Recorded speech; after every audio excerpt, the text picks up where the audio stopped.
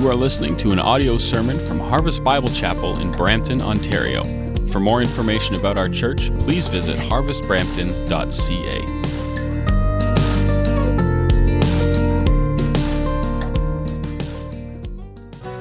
Father in heaven, we praise you. Holy Spirit, we acknowledge the power that you demonstrated in raising Jesus from the dead. And this is an event that happened 2,000 years ago, the incredible resurrection of the Son of God. But it's happening here and now, Lord. It's not just an event in history. It's an event that changes our very lives. It makes sense of our past. It's something that we experience in our present, and it's something we look forward to in the future, that we will be resurrected. And even now we are walking in newness of life. We thank you.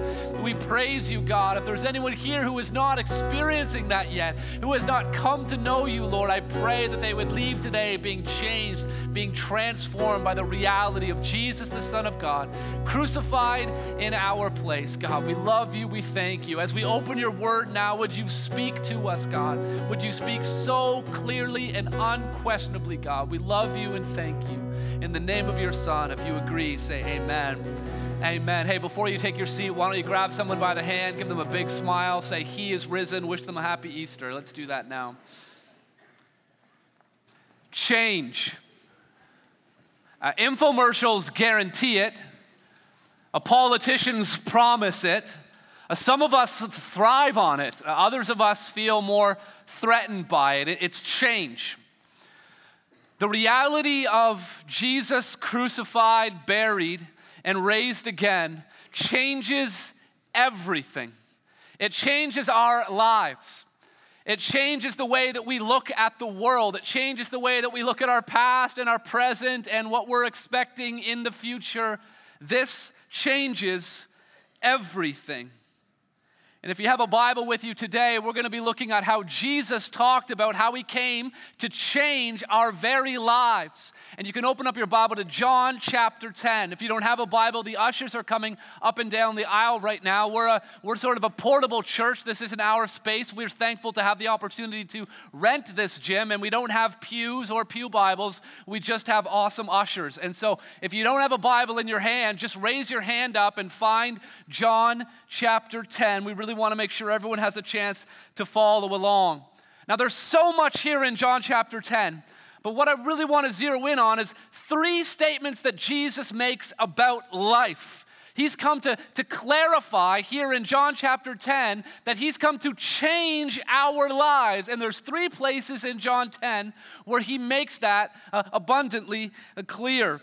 If you look with me at John chapter 10, beginning at verse 10, we'll just pick it up right in the middle there. It says, "The thief comes only to steal and kill and destroy." And then he says, "I have come that they may have life and have it abundantly."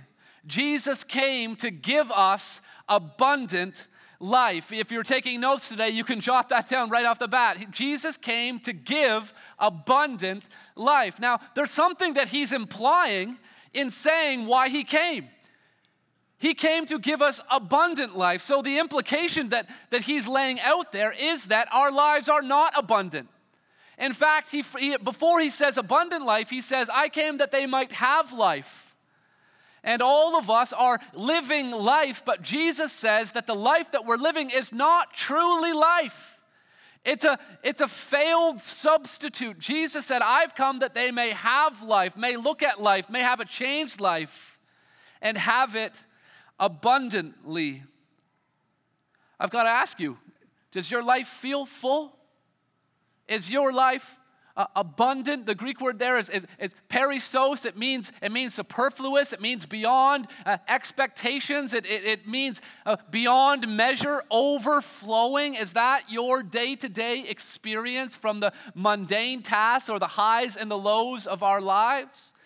Are you living your life abundantly? You see, Jesus is revealing to us that there is an inherent emptiness inside every single human being. You may have a full schedule, that doesn't mean you have a full life.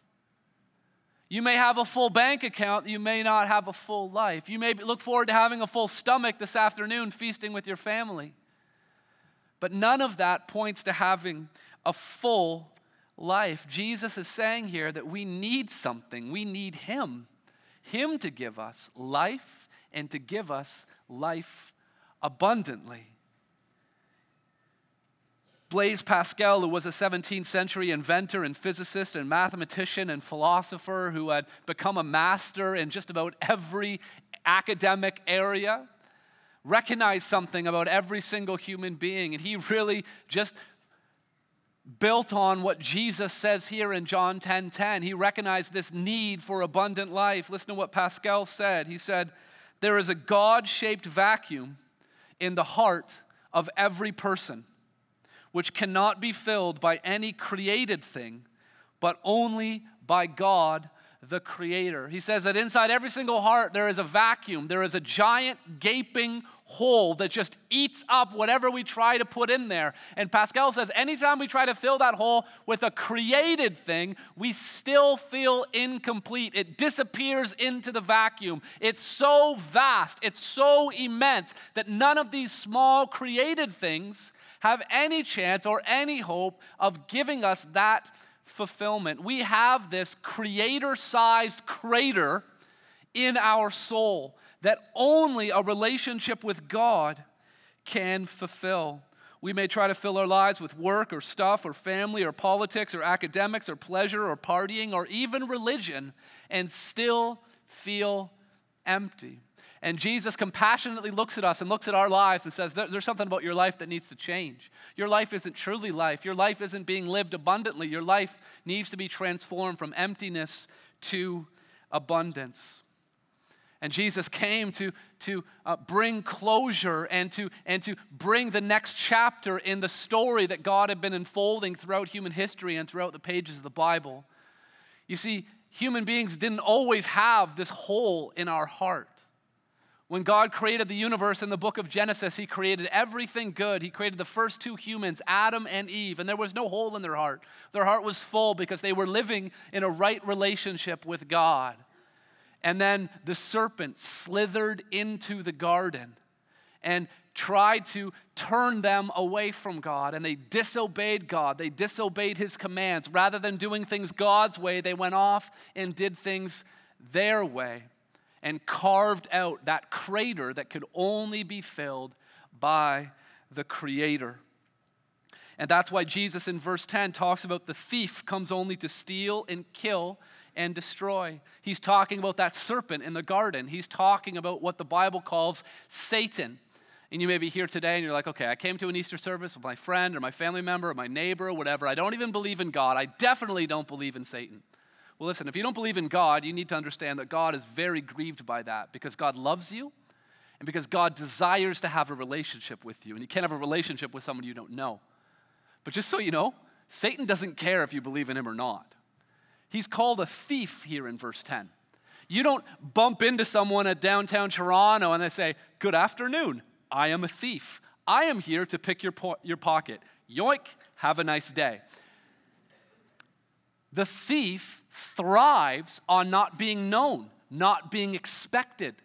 And Satan's totally fine to live and operate. He's operating full force in our secular society. Satan lives on the 6 o'clock news. All of the destruction and the death and the despair and the dysfunction. He's the thief. He's stealing, he's killing, and he's destroying. And no one has an answer for it, but the Bible does. It's because of the thief. It's because of Satan. It's because of the gaping hole in each and every one of our hearts. You see, what goes wrong with us is we try to fill that hole with other things.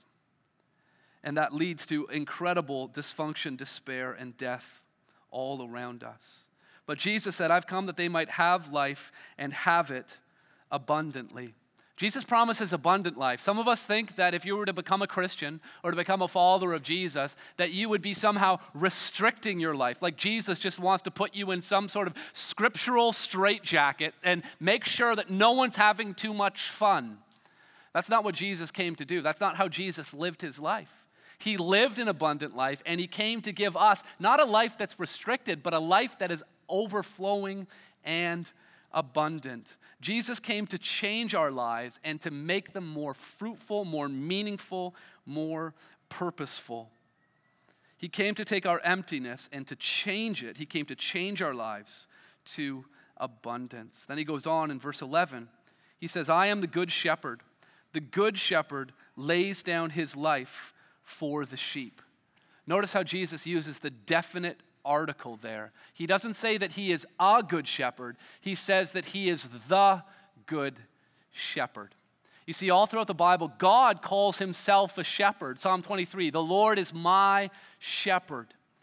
And all throughout the Bible, God's depicted as this shepherd. But leaders of God's people were also called shepherd. David, the great king, is called shepherd. Moses, who led them out of Egypt and gave them the 10 Commandments, Moses is also called a shepherd. And then all throughout the history of God's people, you have these leaders being called shepherd. But as the pages of God's word unfold, the shepherds continue to fail. They don't reach the expectations. No one can lead and provide and protect and guide the way that God does. And so then the prophets start predicting that God one day is going to come himself and shepherd the people. And he is going to be the one who is going to lead them and protect them and provide for them. And so the people of God were always looking in anticipation. When is God going to come and shepherd us? We've had these merely human kings and priests and rulers, and they've all failed. When is God going to come and finally put things right? And that's why Jesus so profoundly here says, I am the good shepherd. He is saying that I am the one that you have all been longing for. And the prophets also predicted that this shepherd would be struck. Also predicts that this shepherd who was there to lead the sheep, that he himself was going to be led away to the slaughter. And that's why Jesus says, I am the good shepherd. He says the good shepherd lays down his life for the sheep. And here's the second statement Jesus makes about life. He said that he's come to give us abundant life, and he's also come to give his life. Jesus came for one purpose and for one purpose only. He came to lay down his life for us. And the only way that Jesus can give us abundant life is for him to give us his life. You see, there is something that's stopping us from filling that God-shaped vacuum. It wasn't just as simple as Jesus coming down to earth and telling every single human being, you have a hole in your heart, meet God, he will fulfill it, and the story is over. It wasn't that simple. You see, the Bible describes something called sin, and sin is our disobedience towards God. Just like Adam and Eve said, we don't need you, God, we're going to go and do our own way. All of us are just like our ancestors. All of us have turned away from God and rebelled against him. The thing that happened, though, is that when Adam and Eve turned away from God, they were turning away from the author of life, the source of life. When you turn away, when you break the relationship with the one who gives life, the result is death. And so Adam and Eve died. And everyone else in human history died. I'm not sure if you've seen the latest stats on the mortality rate. It's 100%. We all die. And the reason why we all die is because we all sin. All of us have broken our relationship with God. We've turned to God and said, I don't want to do things your way. I want to do things my way. That's why Jesus says the good shepherd lays down his life for the sheep. Jesus isn't speaking hypothetically, I would die for you. No, he's explaining the mission that he is on. He has come to deal with death, and the only way to deal with death was to deal with sin, because it's sin that stops us from having a relationship with God, from having that creator-sized crater inside of each of our souls filled with God. It's sin that is stopping that from taking place. So if you look down at verse 18, Jesus says, no one takes it from me. The it that he's talking about is his life. He says, no one takes it from me, but I lay it down of my own accord, and I have authority to lay it down. You see, some people misunderstand what happened to Jesus. They think he was just some traveling, hippie with a couple of good one-liners, and people started following him, and then things got all confused, and people got jealous, and then the Romans got involved, and he ended up on a cross. It was just this big sort of accident that Jesus was a martyr. It never should have been that way. No, Jesus says, I laid down my life. He said, I have authority to lay down my life. Listen, this wasn't an accident. This was a plan that was premeditated. This was something that Jesus allowed to happen. He said he laid down his life. If you read the New Testament, they were always trying to kill him. Like seriously, Luke chapter 4, they try to throw him off a cliff. A couple of times in John, they try to arrest him. They try to throw stones at him to kill him, and Jesus keeps eluding their grasp. It wasn't until finally you come to the end of the Gospel of John where Jesus is like, okay, finally, cuff me. Now's my time. I'm laying down my life. Even when Jesus was on the cross, listen, it wasn't the bleeding that killed Jesus on the cross. It wasn't the suffocation, which is how actually a person dies when they are crucified. Jesus laid down his life. It says in John 19:30 that he said, it is finished. And then he bowed his head and gave up his spirit. He had the authority to lay down his life. He wasn't just a misunderstood martyr. He came as a very purposeful, intentional sacrifice for sin. He says that I lay down my life for the sheep. He died instead of us. When he was hanging and bleeding on the cross, he was choosing to be there because of his great love for us.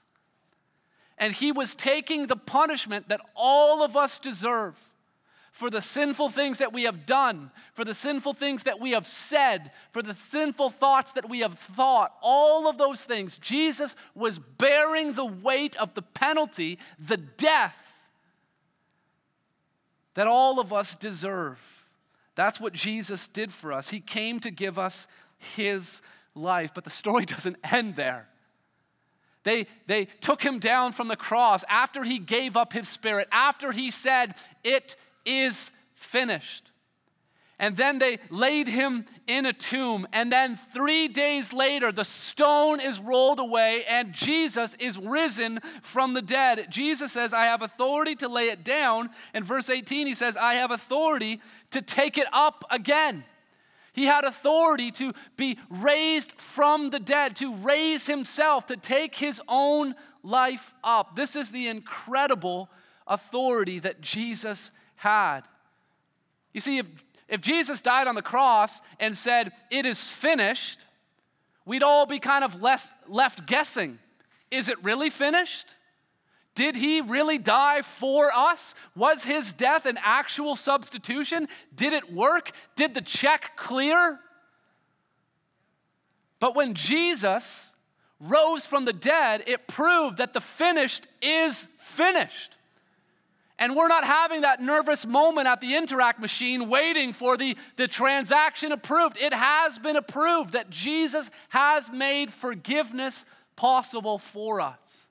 When Jesus said, I've come to give abundant life, he was saying that we are empty and we need to be made full. When Jesus said, I've come to give my life, he's saying that we are guilty and we need to be forgiven. And the resurrection of Jesus Christ changes everything because it gives us the assurance that we have been forgiven, that we don't have a he loves me not relationship with God. But we know that he is for us and that he has forgiven us, and nothing can ever change that. Jesus came to give his life. Warren Wiersbe describes Easter as Jesus' voluntary death and his victorious resurrection. It changes everything. This is what changes despair to hope. It changes darkness to light. It changes defeat to victory. It changes death to life. This changes everything. There can't be a bigger change than dead and then alive. That's about as drastic as a change as you can possibly have. And that is what Jesus has done for us. Because of sin, every human being will die physically and spiritually in this life and the next. You live this life separated from God, you will live the next life separated from God. But through Jesus Christ, you may die physically, but you will never die spiritually. You are alive spiritually right now, and nothing will ever change that. You are living with a relationship with God, and you will continue on in a relationship with Him. Now, you're probably listening and trying to make sense. Maybe these are things that you've heard many times before. Maybe it's been a while since you've heard these things. Maybe all of this is completely new. And you're trying to make sense of, okay, so Jesus said that, and am I supposed to take Him seriously? And how does that actually apply to my life? And how does this actually work? What are the consequences or the implications beyond what Jesus is saying? And if you're having that kind of conversation in your mind, you need to understand that the people who are listening to Jesus say this for the first time were having the exact same questions. If you look at verse 19, it says, "There was again division among the Jews because of these words. Many of them said, 'He has a demon and is insane. Why listen to him?' Others said, 'These are not the words of one who is oppressed by a demon. Can a demon open the eyes of the blind?'" The context here is that Jesus had just made a blind man see in the previous chapter. And notice there's two camps. One group of people are saying he's evil, he has a demon. How could he speak like that? How could he say he has that kind of authority? How could he claim to be the shepherd? How could he claim to be God? He must be an evil person. Or he must be a lunatic. Listen, he can't be held responsible for the things that he's saying, because the things that he's saying, they're so outlandish. So that was the one group of people. The other group of people was saying, listen, you can't argue with the miracles that he's performing. You got to notice here that in Jesus' day, there were two options. In 2016, political correctness has kind of created this third option. This sort of pat the Christian on the head option that says, that's really good for you. I'm glad that you're finding fulfillment in your religious life, and I'm sure Jesus has a lot of great things to say. He's a good moral teacher. And we've created sort of this third option where we think we can be neutral towards Jesus. We don't hate him. We don't try to stop him or stop our friends from loving him or following him. We're just neutral. We're just distant. We're aloof, cautious, but not committed. And that's an option that we think is viable, but that option really doesn't make any sense. Think about how C.S. Lewis describes this. C.S. Lewis was the author of the Narnia books and many, many other insightful books. He was a professor at Oxford. He said, "A man who was merely a man and said the sort of things that Jesus said would not be a great moral teacher. He would either be a lunatic on the level with the man who says he is a poached egg, or he would be the devil of hell." That's right there from John 10, verse 19. Saying that he has a demon or saying that he is insane. C.S. Lewis goes on to say, "You must make your choice. Either this was and is the Son of God, or else a madman or something worse. You can shut him up for a fool, or you can fall at his feet and call him Lord and God. But let us not come with any patronizing nonsense about his being a great human teacher. He has not left that open to us." You can't be neutral towards Jesus Christ. You can't just lump him in with all of the other founders of different religions, because Jesus claimed to be God. Jesus claimed to die on purpose and by his own authority to resurrect himself from the dead 3 days later. If your neighbor came knocking on the door and told you, "I just wanted to let you know that I'm divine. I just thought I'd share that with you. I am God incarnate." If your neighbor stood on your porch and said that, I'm sure you'd shut the door a little bit closer. And then if he said, "And I'm going to die, but don't worry, 3 days later, I'm going to come climbing out of the grave. I think the door would get shut even tighter. Would you tell all your other neighbors, hey, this is a guy worth listening to? Would you pat them on the head if they started meeting at his house and worshiping him? Would you say, oh, that's fine for you, good for you? No, you would say that person is insane. There's no middle ground. And don't think that you can just be neutral towards Jesus. He doesn't leave you that option. And notice how the people who did believe in him, at the end of verse 21, it says, can a demon open the eyes of the blind? You see, if that neighbor of yours started to perform miracles, you might actually have to take a close look at what he had to say. And the people in those days couldn't deny that Jesus was performing miracles. Now, some people like to say that the miracles of Jesus were just added on, centuries later. Now, that's simply not true. The Gospels that we have in the New Testament were written within the same generation that Jesus walked on this earth. And the Gospel writers in the New Testament weren't the only people to record histories about Jesus. In fact, Josephus, who was a non-Christian historian living at the time of Jesus, wrote about Jesus that he performed miracles. So even the people who didn't believe in him couldn't deny the fact that he performed these miracles. So he's making these outlandish statements. He's performing miracles to back it up. And the greatest miracle he performed was laying down his life and taking it up again. Jesus came to give abundant life. He came to give us his life so that we could be forgiven. And then if you look down at verse 27, here's the third thing Jesus says about life. He says, my sheep hear my voice, and I know them, and they follow me.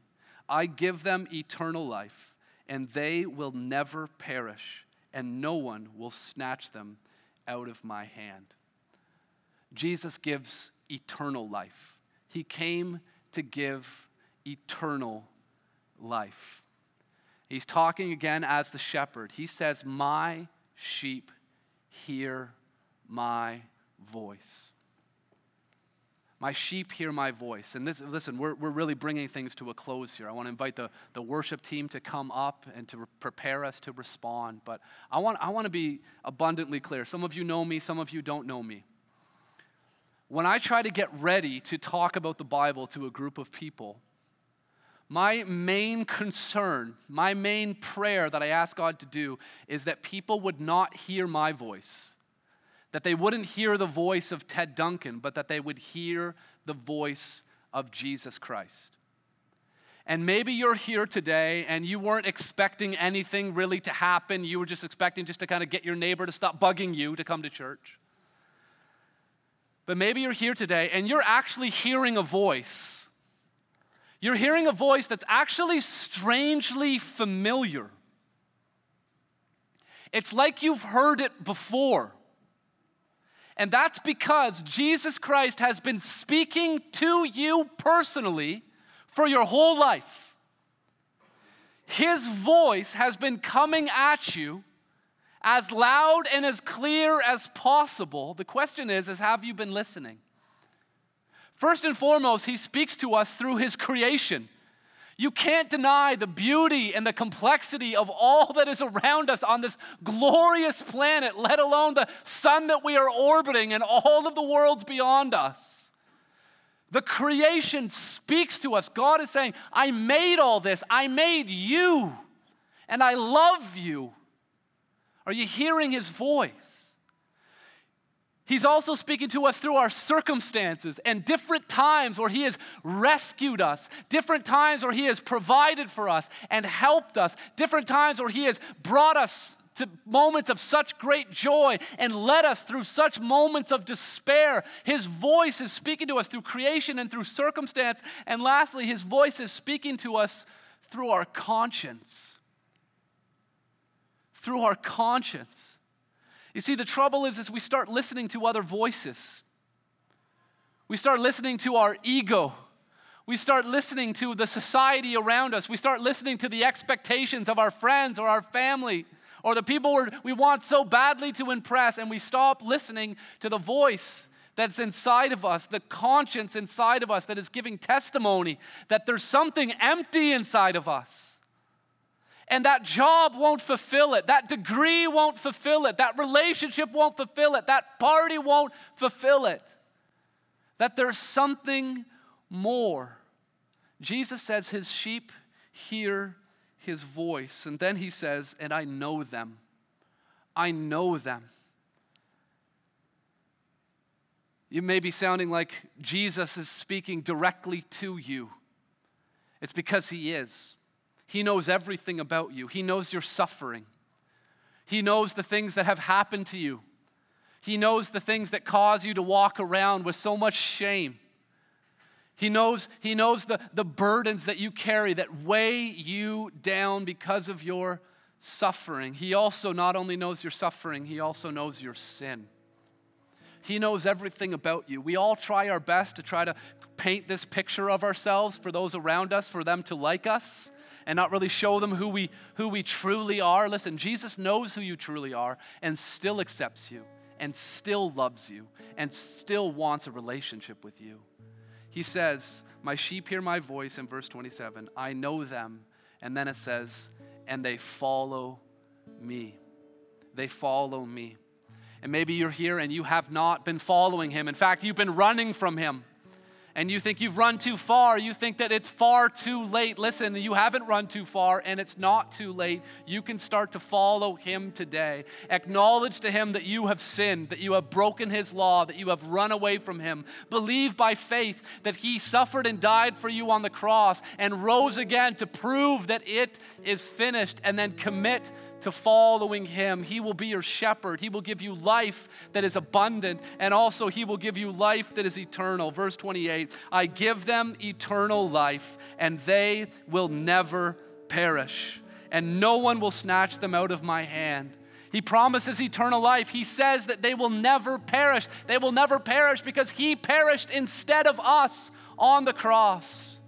And then he promises this security. He says, no one will snatch them out of my hand. The thief may come to try to steal and kill and destroy, but he won't get at you because I am guarding you with my hands, those hands that are scarred with the nails from the cross on which he died, to prove to you that he has forgiven you and that he loves you.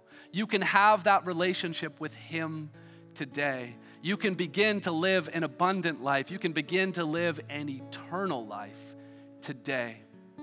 And so let's pray together. Heavenly Father, I pray that you would be speaking to each and every individual right now. I pray that my voice would become very quiet and that your voice would become very loud, that you would speak truth, God, that you would speak your love and your blessing on each and every individual here. I pray for anyone who feels far from you. I pray that you would draw them near as a loving shepherd goes after a lost sheep. So God, we thank you and praise you. Help us, God, to respond to this invitation that you have given to us, to have our lives changed, to have abundant life and eternal life because you gave your life for us. God, we love you and we pray in faith. In Jesus' name, amen. This has been an audio sermon from Harvest Bible Chapel in Brampton, Ontario. For more information about our church or to contact us, please visit harvestbrampton.ca.